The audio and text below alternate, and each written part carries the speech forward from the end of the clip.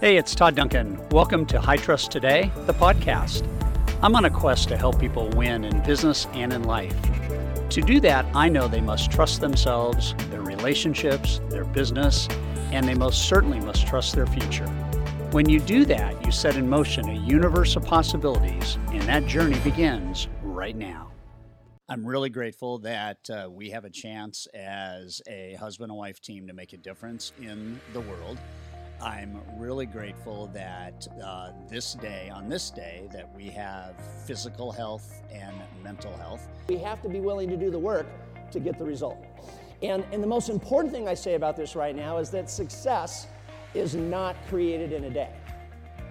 Success is created daily. And it's that decision each and every day that you will make that will allow you to live and play with a higher level of being. Henry David Thoreau said that if man advances confidently in the direction of his dreams and endeavors to live the life that he's imagined, he will meet with success unexpected in common hours. He will live with the licenses of a higher order of being. How exciting is that?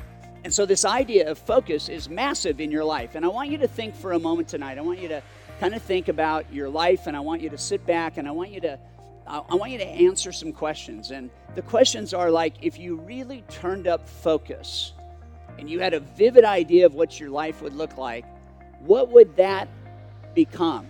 If focus were 2 or 3 or 4 or 5 times what it is right now in the area of your health, what would happen?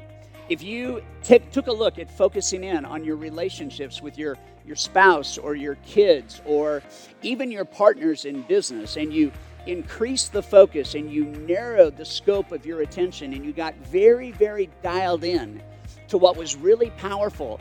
What are the top 2 or 3 business lessons that you've learned in your career that would be helpful to these guys in sales and marketing, and what comes to mind from just that kind of perspective? Because I think to be able to interact with a CEO is a very, very powerful way for us as salespeople to start thinking differently as leaders.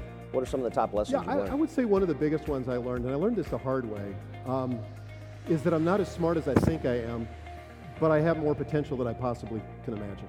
Now, the other rule to this 3 is I'm going to do it to Deb, and she cannot say anything remotely close to the 3 I just shared, because that would be cheating. So I say to you, my dear love, what are 3 things that you're grateful for right now?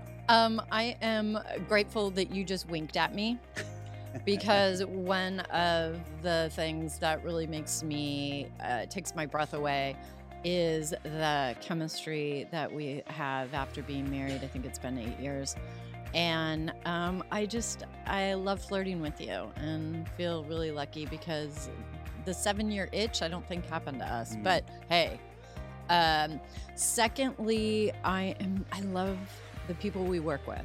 Every day, I just say thank you, God, that we are surrounded with good souls. And third, last night we had dinner with Mom Duncan, who just moved into her new retirement home, and the joy in her eyes was beyond anything I ever expected at this phase in her life, and I just feel incredibly grateful.